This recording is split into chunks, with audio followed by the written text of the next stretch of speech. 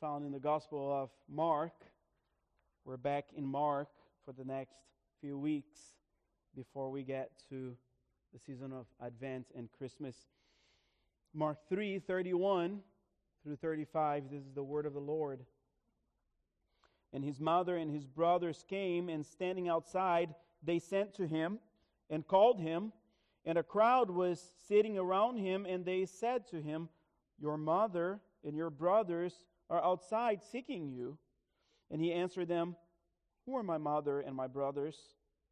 And looking about at those who sat around him, he said, "Here are my mother and my brothers, for whoever does the will of God, he is my brother and sister and mother."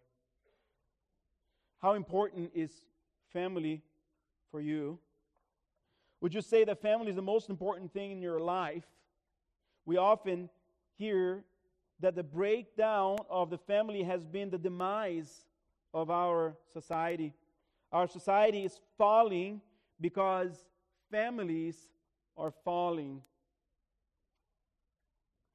Our society is falling because fathers are absent. But is the breakdown of the family the cause of a societal decline, or is it the result of? In 2017, a survey was conducted by the website Statistica.com, and that survey asked over 1,000 Americans the question, how important is family in your life? 60% of those surveyed answered, family is the most important aspect of my life. The answer was expected, wasn't it? It feels right to answer that family is the most important aspect of our lives, but should it be? Undoubtedly, family is very important, but should it top the list of those things that are most important for us? Friends, as important as family is, Jesus is more important. And a right relationship with Jesus will right our own perspectives and relationships with our families. In our passage for today, Jesus challenges this narrative that family is ultimate. But Jesus' challenge is not for us to love family less, but instead for us to love family rightly. The more we love Jesus, the more we'll love our families. How should we love family rightly? By holding Christ as supreme in our hearts. Jesus calls us to love Him above all other things so we can love all other things more.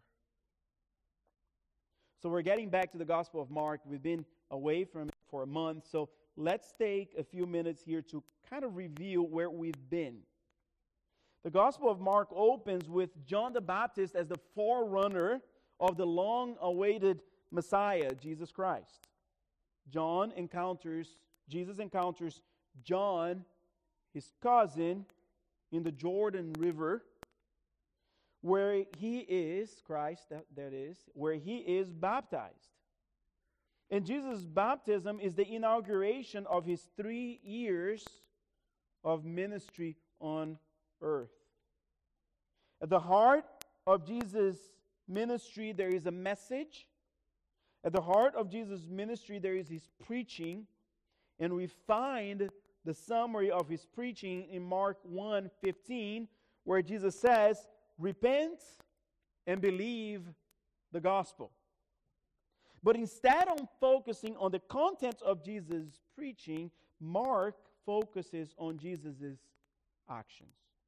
The Greek word euthos is repeated 47 times in this book, giving us an idea of a fast-paced Christ. This is an event-oriented book. Jesus has a home. His home is in Capernaum. Jesus' ministry begins in the city of Capernaum, and this is where we've been for pretty much the entire book so far. A city by the Sea of Galilee, Capernaum was an important city. It was a crossroads in the northern territory of Israel. It was a wealthy city, and it was godless. Far from Jerusalem, the spiritual center of Israel, Capernaum was a city filled with dead religion. In Capernaum, Jesus lived in Peter's and Andrew's house. Jesus had friends. His friends, the religious outsiders. Jesus did not associate with the religious class much at all. On the contrary, they were his enemies. His 12 disciples were men of trade, many of them fishermen who were just part of the regular commerce of the city. But not only were his associates not in the high religious echelon, but many of them were actually ostracized and rejected by the religious insiders. Jesus associates with Levi, you may know him as Matthew, the tax collector. He delivers the demon from the demon possessed. He heals the leper. Jesus associates with those who would be rejected by the religious crowd.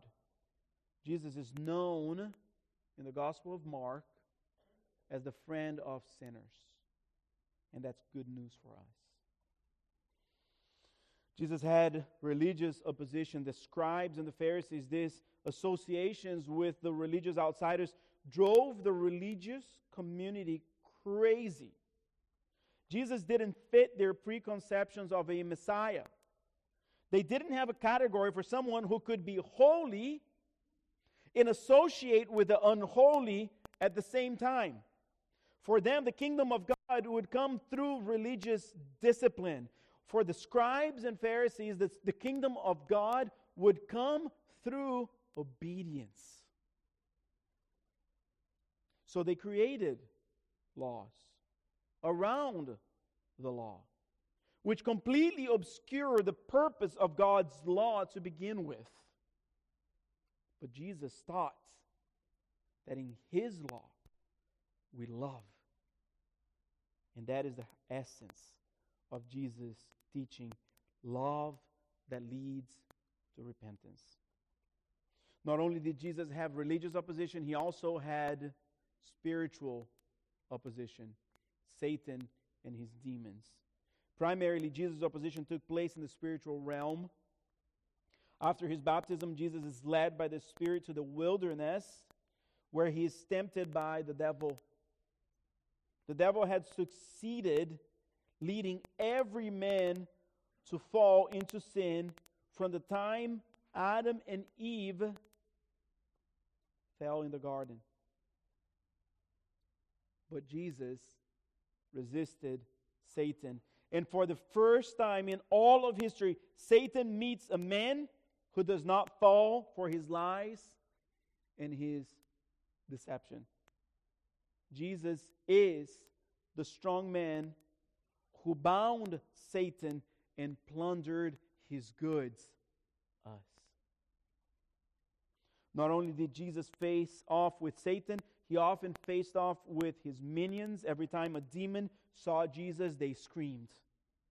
Only the demons recognized Jesus for who He was, the Son of God. Yet Jesus never allowed demons to speak or reveal His true identity. No man would recognize Jesus' true identity in the Gospel of Mark until after Jesus is crucified. Not one of His disciples, but a Roman centurion sees Jesus breathe his last breath and says, "Truly this is the Son of God." The opposition of Jesus is a major theme in the Gospel of Mark. But today, we see Jesus facing a different kind of opposition. this opposition hits closer to home, literally. Now his family opposes him. So as we dive into our text today, let us consider two things: Jesus' natural family and Jesus' spiritual family. So first, let's consider Jesus' natural family. In verse 31, we meet Jesus' natural family.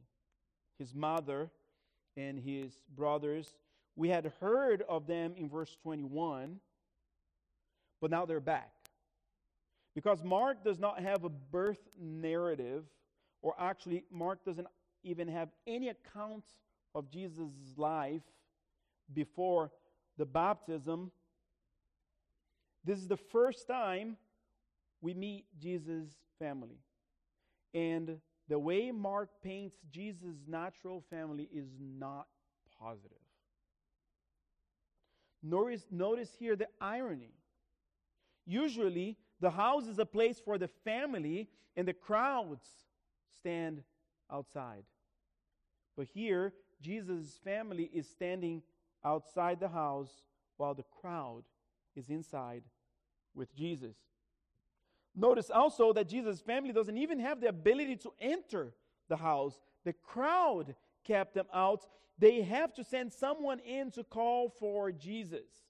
They have no access to Jesus and no motivation to reach him themselves. In chapter 2, we met 4 friends filled with faith who were willing to remove the roof of Peter's house in order to lower their paralytic friend so that Jesus could heal him. But Jesus' family stands outside and sends someone in for Jesus. Notice also that Jesus' family is seeking Jesus. Now, at face value, this might seem insignificant or even positive. But the word to seek, zeteo, is used 10 times in the Gospel of Mark, all 10 in relationship to Jesus. 9 out of 10 times the word is used negatively, including in our passage for today. With the exception of the women seeking for Jesus in the empty tomb in Mark 16, verse 6, for Mark to seek Jesus is the wrong thing to do. It becomes a hindrance to follow Christ. In a similar account in the Gospel of Luke, Jesus tells those around him, Luke 14:26, if anyone comes to me and does not hate, you hear the weight of this word, hate his own father and mother and wife and children and brothers and sisters, yes, and even his own life, he cannot be my disciple. We see this example in the Bible, don't we?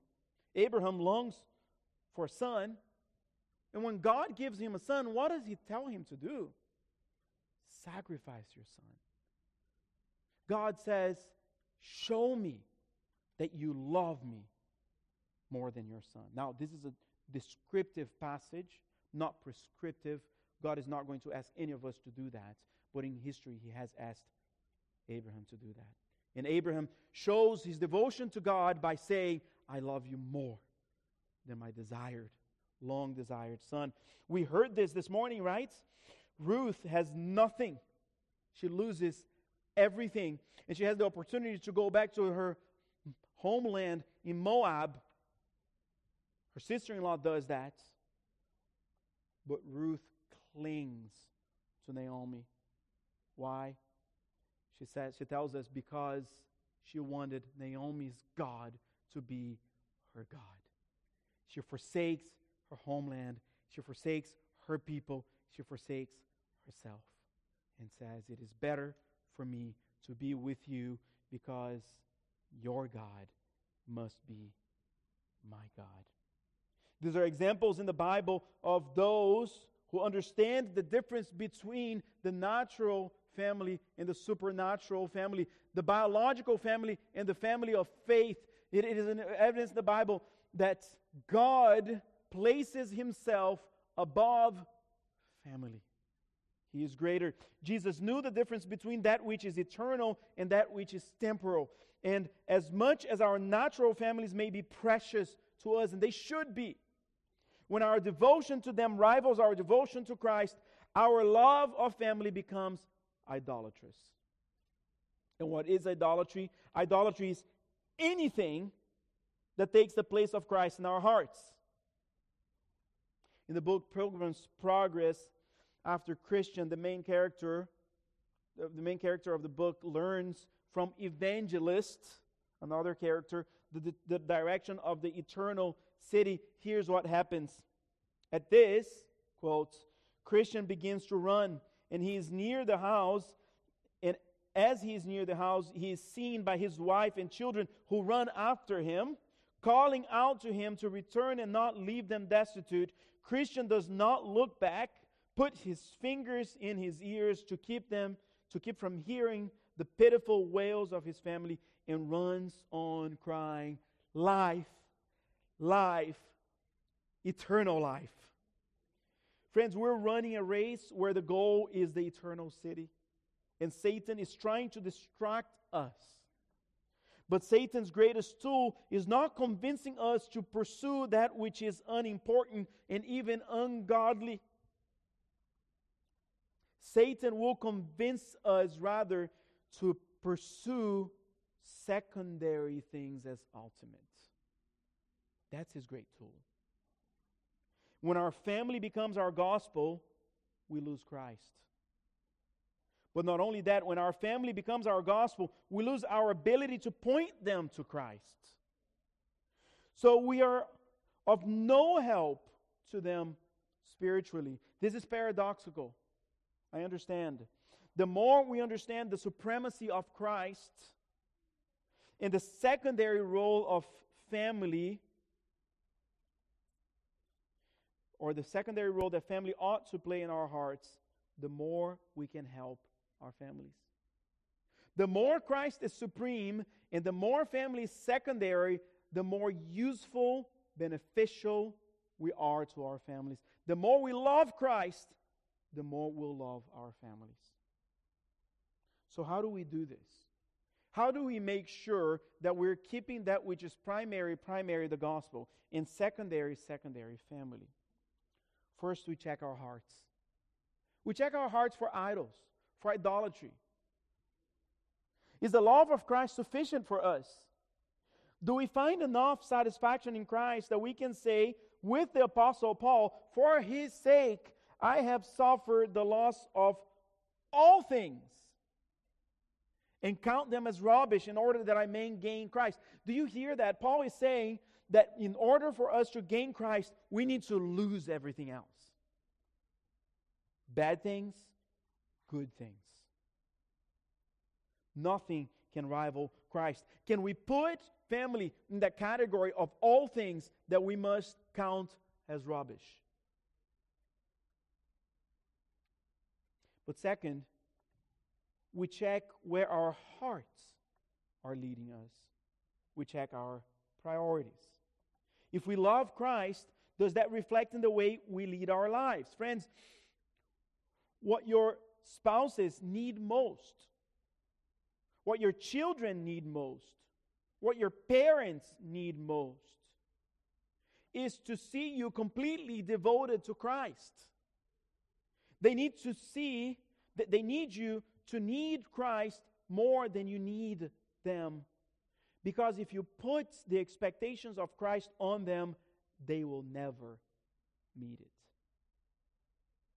They need to see you in the Word. They need to see you in prayer. They need to see you in church. They need to see you fighting sin. They need to see you running after Christ because your life depends on it. Do you love your family? Love Christ as supreme. You must talk about Christ. Talking about Christ is important. Yes. But nothing is more inspiring and compelling than to see someone living a life that is completely devoted to Christ. So you consider Jesus' natural family. Let's consider now Jesus' supernatural family. Jesus turns to the crowd and asks this question: who are my mother and my brothers? And after gazing at the crowd, he makes an astonishing statement: you, this crowd right here, this messy crowd that sometimes keeps me from ministry, this messy crowd that sometimes gets on my way, you are my mother and my brothers. Jesus here redefines the family to be those who walk with him. My mother and my brothers, here are my mother and my brothers. But not only that, Jesus also redefines the family to be those who do the will of God. Not mere proximity, but a proximity that transforms. These are Jesus' brothers and sisters and mother. I mean, we know who Jesus' family is here, don't we? His mother, Mary, his brother, James and Jude, who would become pivotal figures in church history, were the ones seeking him. Perhaps other brothers here that are not mentioned elsewhere. So great is their reputation in Christian tradition that some have even come to erroneously venerate them as saints. And yet, at this point, they stand outside. Why? Because they did not believe Jesus. They doubted Jesus. They thought of him as a mad man. Mark 3:21, Jesus' family goes as far to say that Jesus is out of his mind. John 7:5, Jesus' brothers tried to manipulate Jesus to go to Jerusalem so that Jesus could advance their agenda. And John tells us that not even his brothers believed him. They were faithless. They were apart from Christ. Now, although Jesus highlights here the distinction between his biological family and his family of faith, this does not mean that Jesus did not care about his biological family. As he is on the cross, he cares for his mother and appoints the Apostle John to care for her as though she was his own mother and as though he was her own son. After his resurrection, Jesus appears to many people, but he appears in a special way, we hear this in 1 Corinthians 15, to a few people. One of them is his brother James, who goes on to become a great leader in the early church, perhaps even a pastor in the church in Jerusalem. Jesus cared about the well-being of his family, and so should we. Don't get me wrong. Honoring our parents is a binding commandment today for us. A husband who loves his wife and a wife who submits to her husband is a wonderful picture of the gospel and God's faithfulness to his church. It is necessary that we raise our children in the fear and admonition of the Lord. But at the moment we make parents, spouses, children, or anyone else ultimate, when we make family our gospel, we turn that which is temporal into something eternal. Friends, we may or we may not spend eternity with our biological families. But we who are in Christ will spend eternity with Christ and with our spiritual family. That is why our relationship to those who share Christ with us is so important. Friends, there's no greater family we could belong to than God's eternal family, which is constituted of everyone who has ever believed God from the beginning all the way until Jesus' return. Now listen to some of the benefits of God's eternal family. Okay? If you are in Christ, Christ is your brother. Hebrews 2:11, for he who sanctifies and those who are sanctified, right, that Jesus sanctifies and we who are sanctified, all have one source. Jesus is a human like us.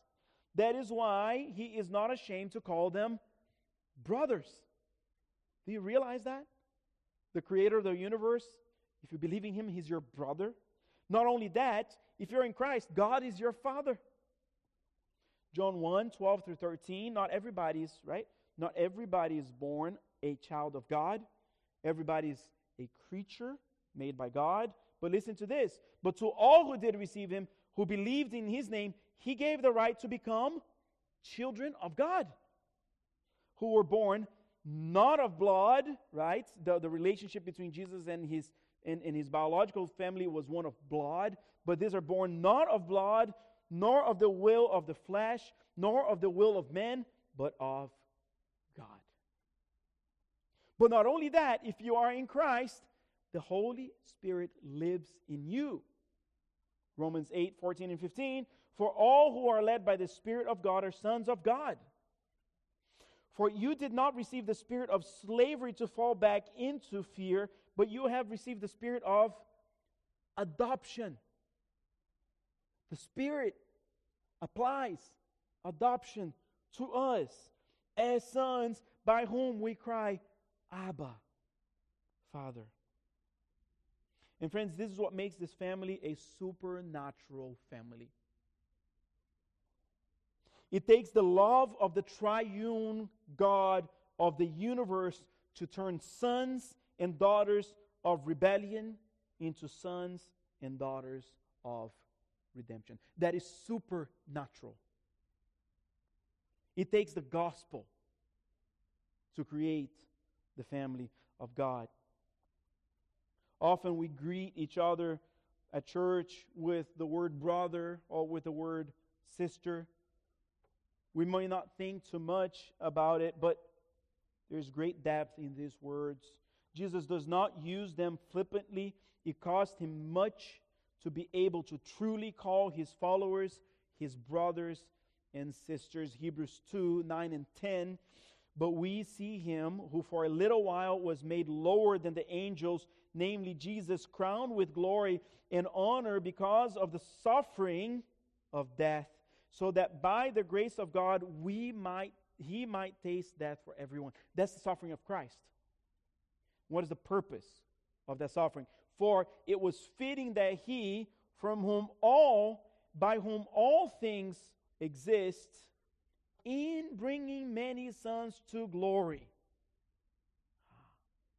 The suffering of Christ is in order to bring many sons to glory, should make the founder of their salvation perfect through suffering. It was through a perfect suffering that our salvation was made perfect. In other words, we once were separated from God without hope in this world. We had no family identity that could assure us eternal hope. We were characterized by our sins, and these sins alienated us from God. The Bible rightly describes us in our natural state, not as sons of God, but as enemies of God, not as sons of God, but sons of perdition. But Jesus made himself man.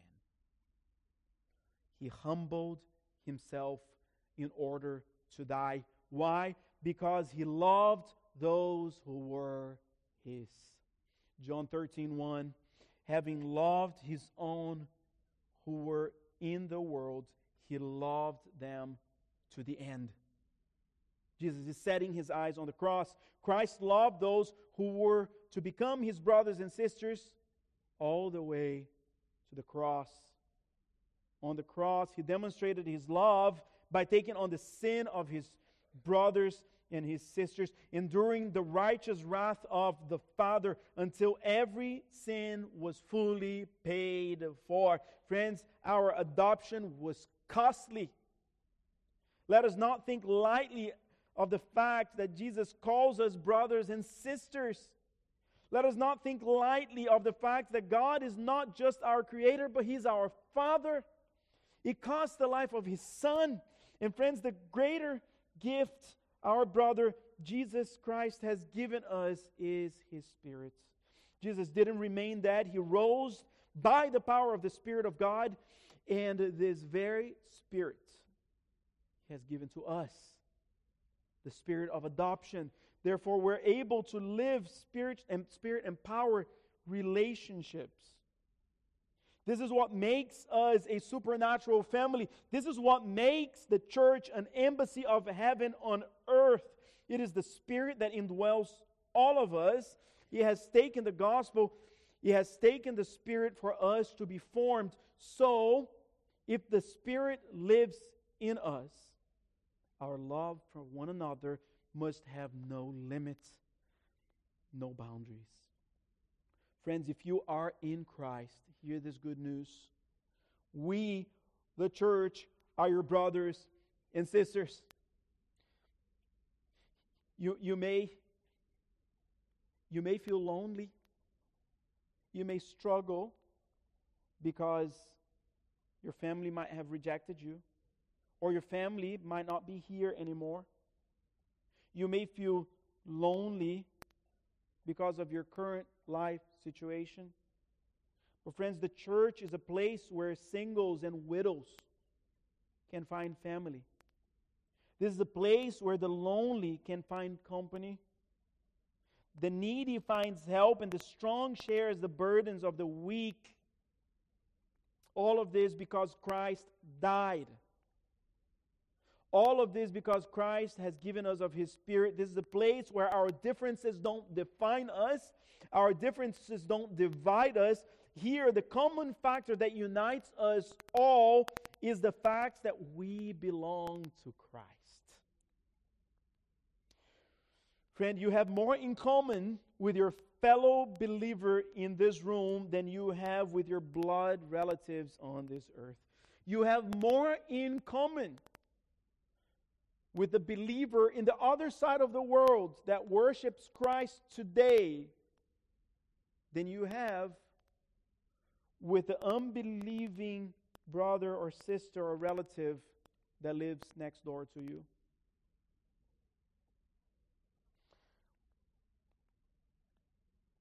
We have more in common with our fellow believers than with anyone else on earth. So, love one another deeply. Love the church. Promote its unity. Promote its ministry. Love the people of God. Let us love one another not because of our perfection, but because of Christ. Church history tells us the story of two women who had nothing in common with one another except their faith in Christ. Their names, Perpetua and Felicity. Perpetua and Felicity lived in the city of Carthage, North Africa, in modern-day Tunisia. They both lived in the late 2nd century into the early 3rd century. Perpetua came from a rich aristocratic family, and Felicity was a slave in Perpetua's household. They both heard the gospel and came to faith in Christ. One day, as these two women worshiped God along with other believers, they were seized by the Roman guard and sentenced to death for their faith. They were young, probably in their early 20s. At the time of their arrest, Perpetua had just given birth to a newborn son, and Felicity was 8 months pregnant. Perpetua, whose father was not a believer, she wrote down this interaction with her father in her diary as he sought to appeal to her and as he sought to convince her to show allegiance to her biological family in order to convince her to present sacrifices to the Roman emperor so her life could be spared. Here's what Perpetua's father said to her. "Have pity on my great head.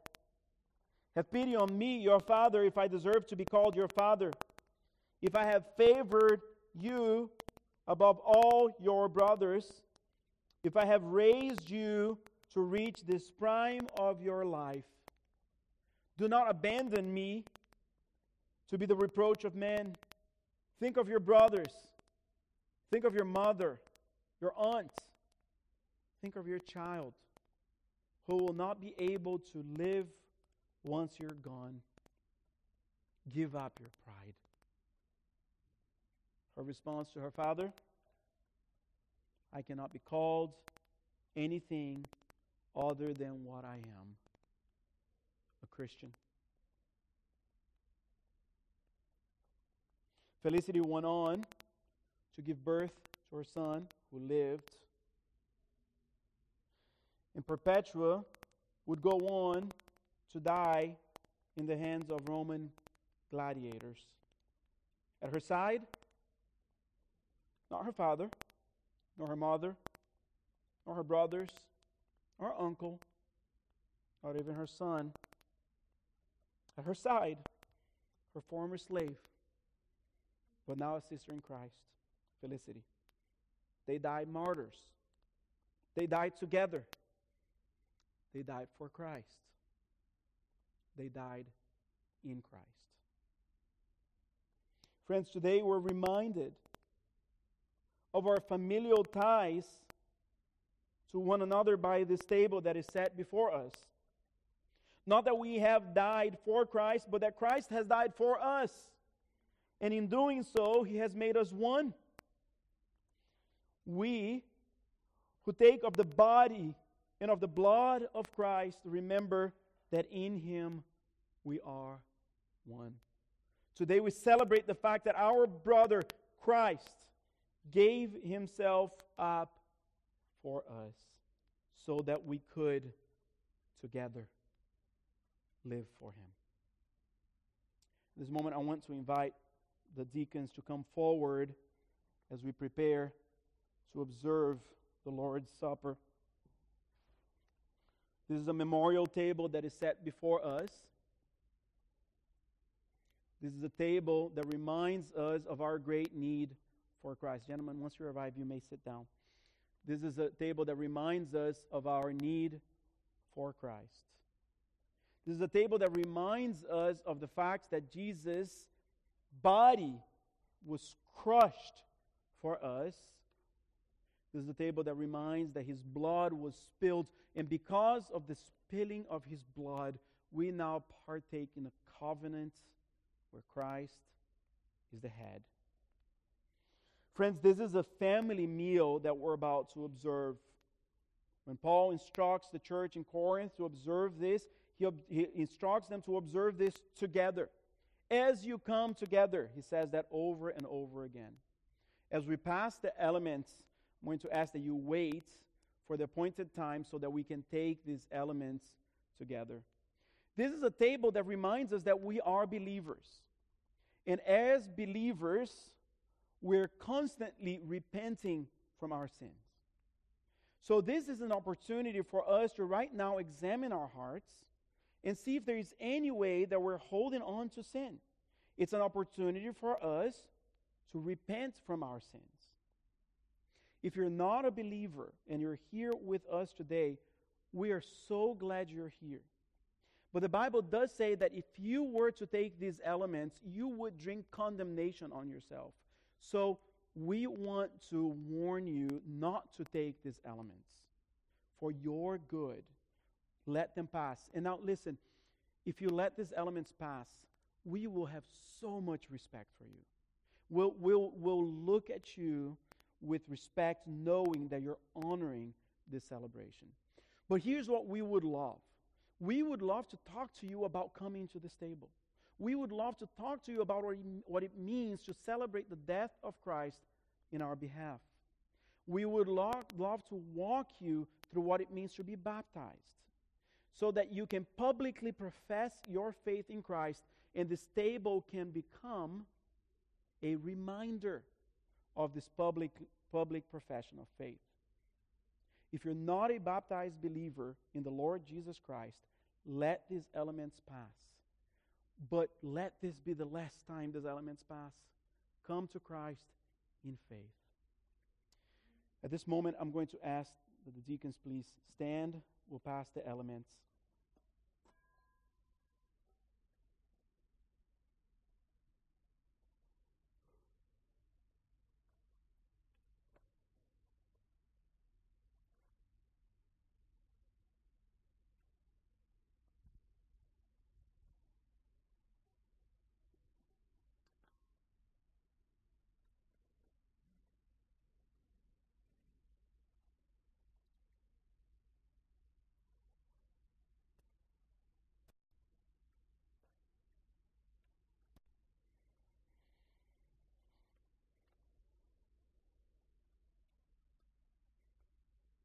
Gentlemen, you may pass the elements.